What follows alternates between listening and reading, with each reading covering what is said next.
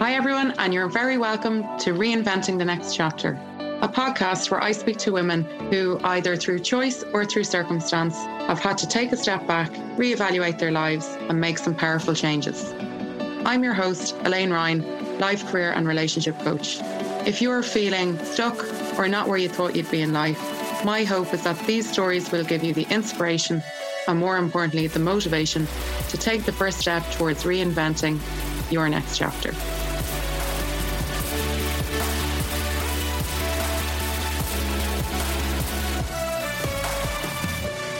Hello everyone, and welcome to episode 4 of Reinventing the Next Chapter. Today I'm very happy to be joined by my childhood neighbour and now, among many other things, a mature medical student, Lorna Kane. Lorna, how are you today? Hi Elaine, I'm good. Thanks a million for having me on. Oh, I'm delighted to have you here, and such an interesting story. So do you want to give a bit of a background as to who you are and what you do? My name is Lorna. I'm a mom. I have 2 kids and I'm married to a wonderful, supportive husband. I'm on the wrong side of 40, as you mentioned. There is no wrong side of 40, Lorna. As you mentioned, I'm currently in the middle of a graduate medical degree, having left Dublin Fire Brigade a couple of years ago to pursue that. Very interesting to having worked in the fire brigades and then also gone back to study medicine. And with 2 smallies is no mean feat. So when you were younger, did you have any idea what you wanted to do with your life? Not in the slightest. I'd say I floated very much kind of through secondary school and my primary degree, which was in arts in UCD. So I always had a job, a paid job from, I think, second year in school. And I worked in the bank nights through my primary degree. Okay. So I knew I had this CV with lots of experience on it. So I never kind of worried that gosh, I'd be without a job. And I was lucky enough that I always did quite well academically and was interested in learning, but I'd never had a picture of a career or kind of aspirations of being super successful or anything like that. And I'm not sure I do even today, but I definitely have more of a focus now, but not when I was younger. Well, there was obviously, I'm just thinking there with the working from second year in school, there was obviously, you obviously have a strong work ethic. There was some sort of drive there. Yeah, I suppose that I haven't thought of it like that, but I certainly like my independence. I like to be able to do my own thing. And I also have lots of friends from the various jobs that I've done over the decades. And so I think that's really nice to have friends from all over. So it's kind of part of your social life as well. So what happened when you left college? I did sociology and library and information studies in the arts degree. And I really enjoyed both of those. And then I kind of unexpectedly got a scholarship from my results to do some postgrad study. So I kind of floated into that because I was like, oh, great. Someone's going to pay me to do this. So that's super. What was that in? I went into computer science. Because I had some exposure through library studies, right. Database design and things like that. And I was kind of intrigued by that and I was enjoying it. So I said I'd look further at it. So I ended up starting a PhD in what was the big thing at the time was information retrieval. This is kind of in the very early days of Google. So search was, I suppose, kind of in its infancy and there was loads of scope there. Okay.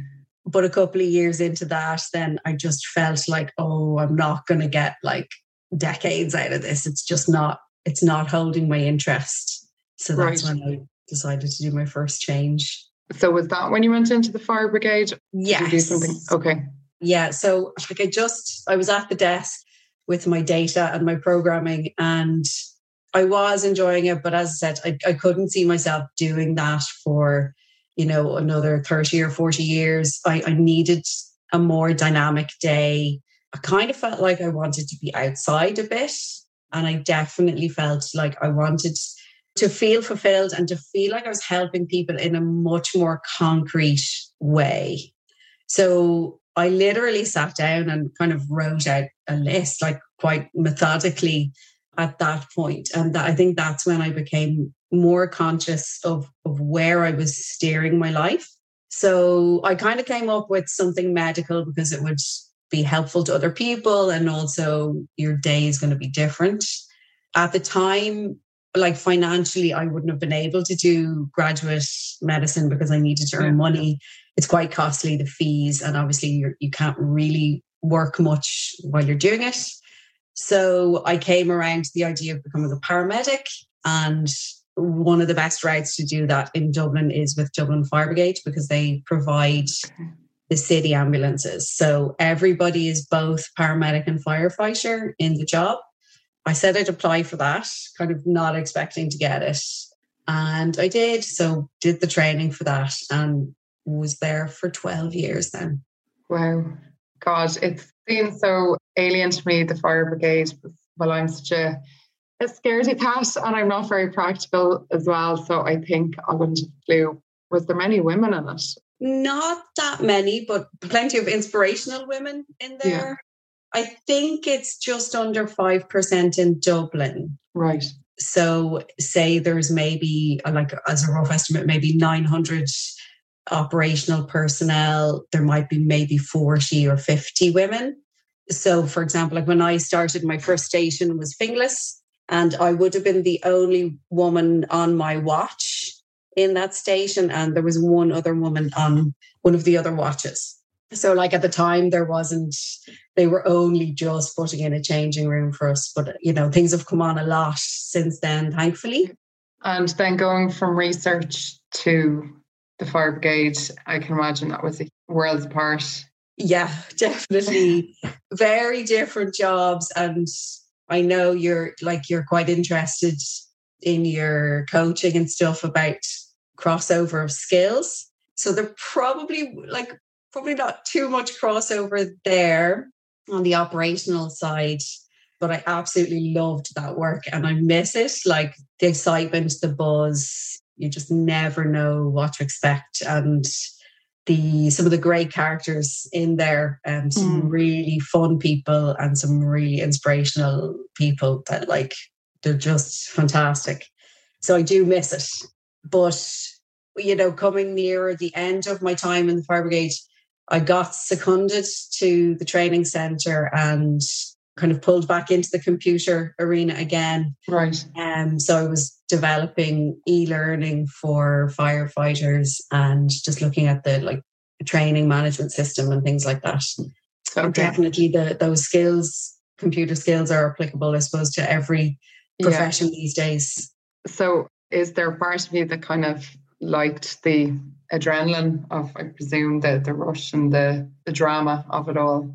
Yes, definitely 100%. And it might inform my future decisions about a specialty when I get to that point of maybe emergency or, you know, something along those lines. So we'll see. But yeah, certainly it was brilliant. I loved it. Okay. And so then you loved it, but you decided to leave. How did that come about?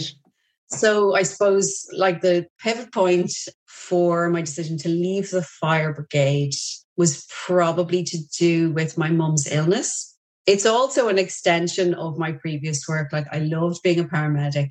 I found great fulfillment in that and just the privilege to kind of take a patient history and be with the patient and their family, at the time when they're having sometimes the worst moment of their life. It's an amazing privilege. But when you hand over a patient at the hospital, you never get to see what happens to them or, you know, what the final diagnosis was. So I feel like going to study medicine, I get to follow the patient and see what the outcomes are. But certainly my mum had a chronic illness from the time I was about 3. So I was always we were always in and out of hospitals anyway. So I suppose I feel in some ways it's a natural environment for me. Yeah. But she spent probably the last 2 years of her life in hospital. And we would have been there a lot with her, myself and siblings. So just seeing like other doctors at work, and also unfortunately seeing the shortage of doctors and nurses and staff in Irish hospitals, I just really wanted to kind of maybe in some way help with that. And I thought, yeah, sure, I'll give it a bash. Maybe I can help, and maybe I can become a doctor and stick around and help other patients. So you then left the fire brigade and applied to go back as a mature student to do medicine. Yes.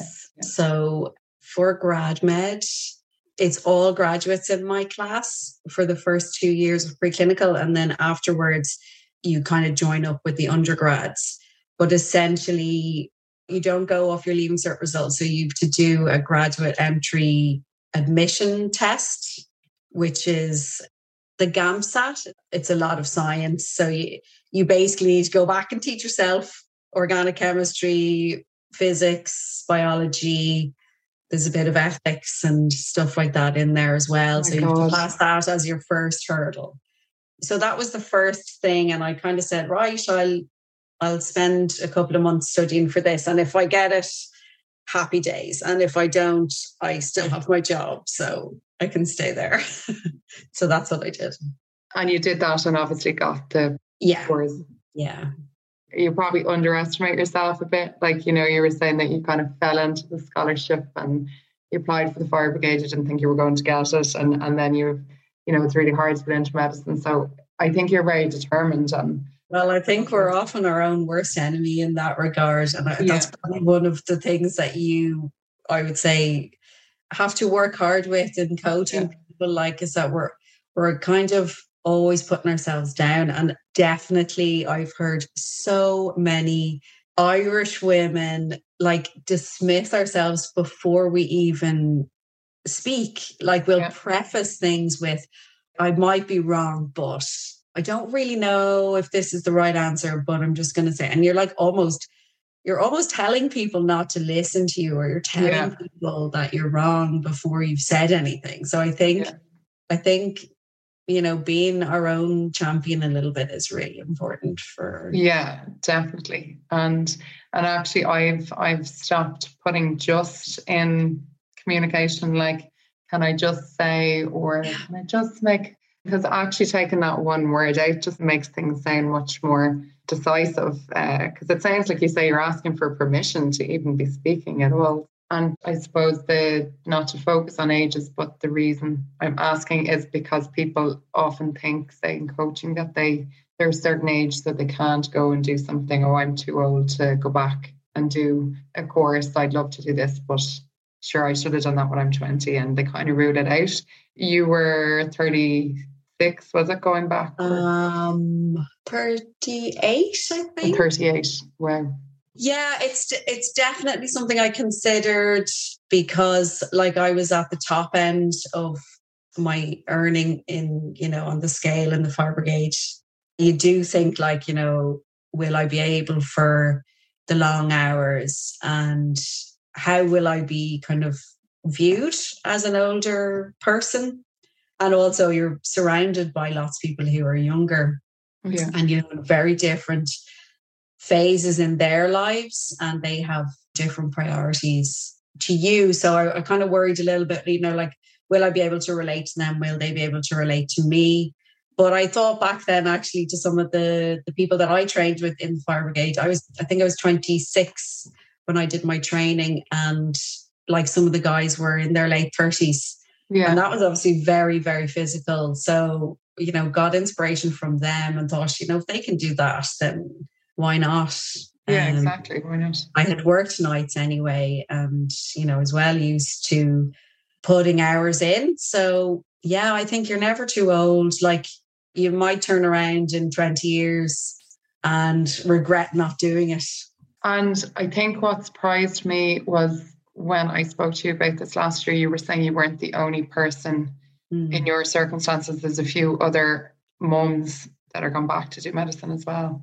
Yeah, there's 3 parents in my class, and I know there's a couple in, some of the upper years to us. So that was a really, really nice surprise. You're definitely the small percentage. But that was a really nice surprise, and we kind of stick together and we try and help each other, and it's a good support group for the husbands as well. There's a couple of dads on the course too in different years, and they have their challenges as well. So like overall, you just have to be very organized, but it is doable. And I think though what that says to me about the fact that there's people in a similar situation to you going back, that it is a real vocation, I suppose, because doing medicine at any age, it's a longer degree than your average degree. It's more intense. There's more study. There's more points to get into it. To do that with more commitments later on, you must really, really, really want to do it. Yeah, like you're definitely, you're at a loss of income. You're starting back at the bottom of the ladder. And like in my case and the other parents, like you're paying for childcare as well as paying college fees. It's a vocation for sure. And it's lovely to be surrounded by people who kind of share that vocation. Okay. And you were going into third year.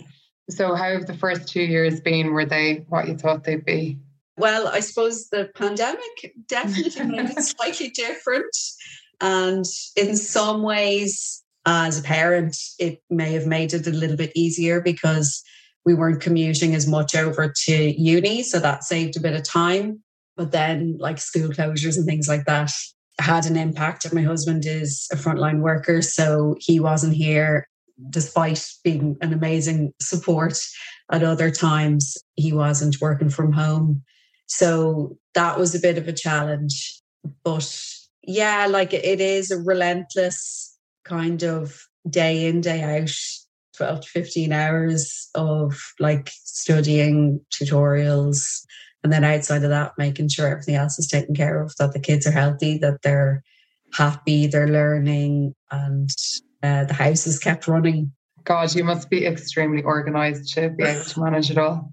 Sporadically, it all falls apart, but then you have to pick up the pieces and kind of take a breath and get back into it, then into a routine. So, yeah. And I suppose what has been the best bit of you? I know it sounds very intense and you've done 2 years of it, and during the pandemic as well, which must have been mayhem. But I suppose, how quickly did you know, oh, I've definitely made the right decision? I think I probably questioned it at some point every single day. Am I mad?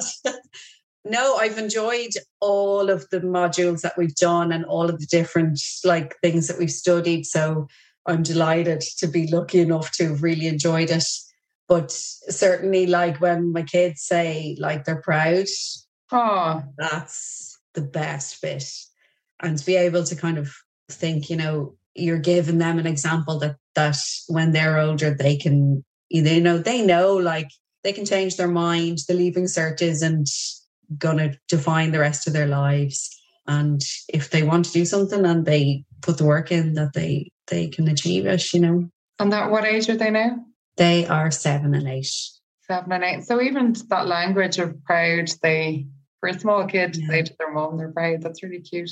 Yeah, I think the schools, particularly primary school, which is what I've had exposure to via the kids, they've so much emphasis today on well-being.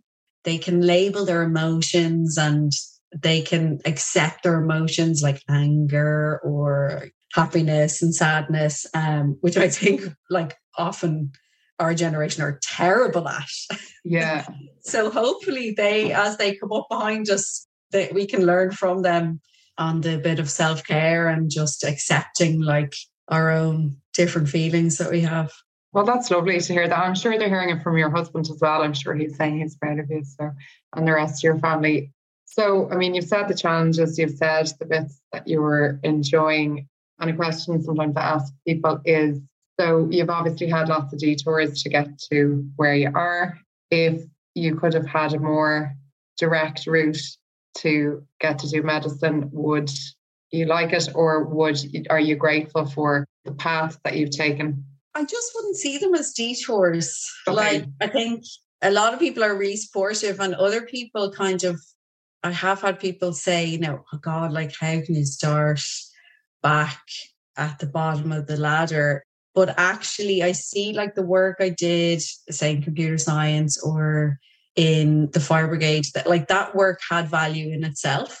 I don't feel like I'm starting my career or restarting my career. I see it as it's all been on the same path. And definitely, like, you can look at it as, you know, being a jack of all trades, master of none, or you can look at it in a positive way and say, I'm going to take the things that are applicable from each detour, I suppose, into the new chapter and use those to your advantage. I certainly think my experiences as a pre-hospital practitioner will help me as a doctor, because the doctor's practicing in the clinical environment, whereas I've been in people's homes. Yes, yeah. You know, as paramedics, so you know, people are living in stressful conditions, or there might be, you know, just not have the best home conditions. You have a really good understanding of that. Or people who are living in homelessness. I think it gives you a good sense of empathy.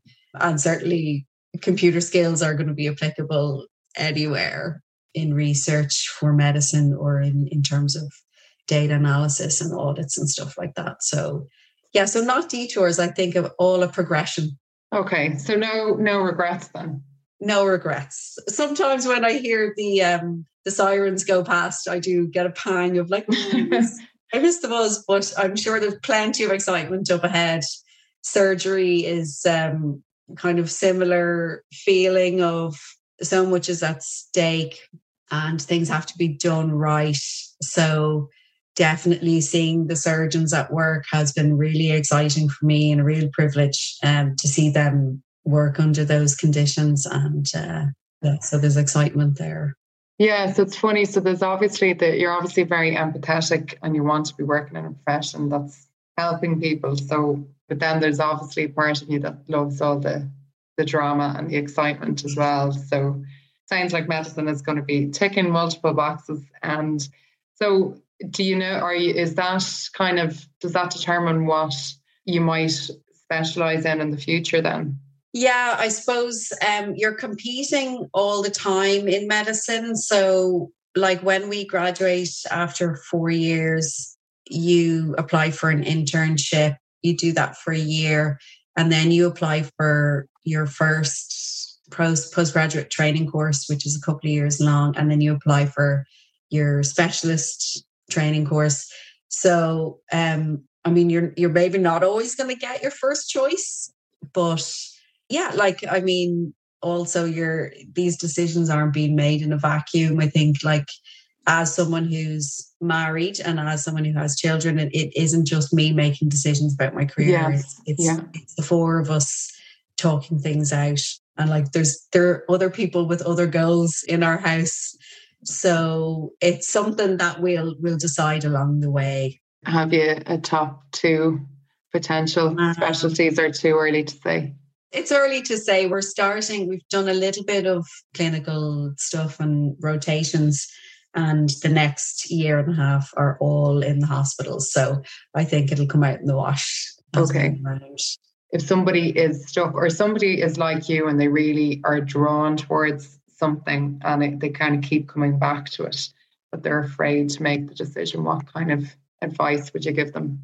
You know, if you're on the fence and you're afraid to take a leap, I think it's all well and good to kind of have a Hollywood idea of like, oh, you can achieve anything.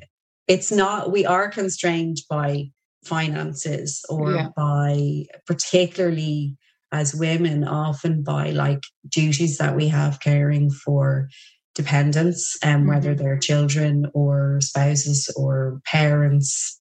So it's not always as easy as it looks. But definitely, I think planning it out, breaking that goal down into achievable steps is really important, like just small chunks, and being really consistent about working towards it. It's not all, or like, it all doesn't have to happen in a really short space of time. If it's something like going back to study a new course, then maybe you can start doing something part-time, or maybe you can take a career break. You don't always have to like fully commit to the thing. You can try before you buy. Yeah, dip your toe in it. Yeah, but work it out and make sure you have a support network around you, and make sure that like you've planned out like financially how you're going to manage, and time-wise how you're going to manage all your different obligations. And I thought what you said earlier about how you figured out to get into the fire brigade in the first place was really good. About you just wrote all the things that you liked, like being outdoors, you liked the buzz, the drama, like different things, and then that kind of narrowed down what might fit that. That's a really useful tool. It sounds like something I would do in coaching as well. Yeah, so I wish you the best of luck with the next chapter in medicine when you've completed and when you move into specialising further. So thanks a million for being on. Thanks for having me, Elaine. Thanks to my lovely guest today, and thanks to those of you that listened. If you like this episode, please share or tell a friend. I'll be back next time to talk to another amazing lady who has reinvented her next chapter.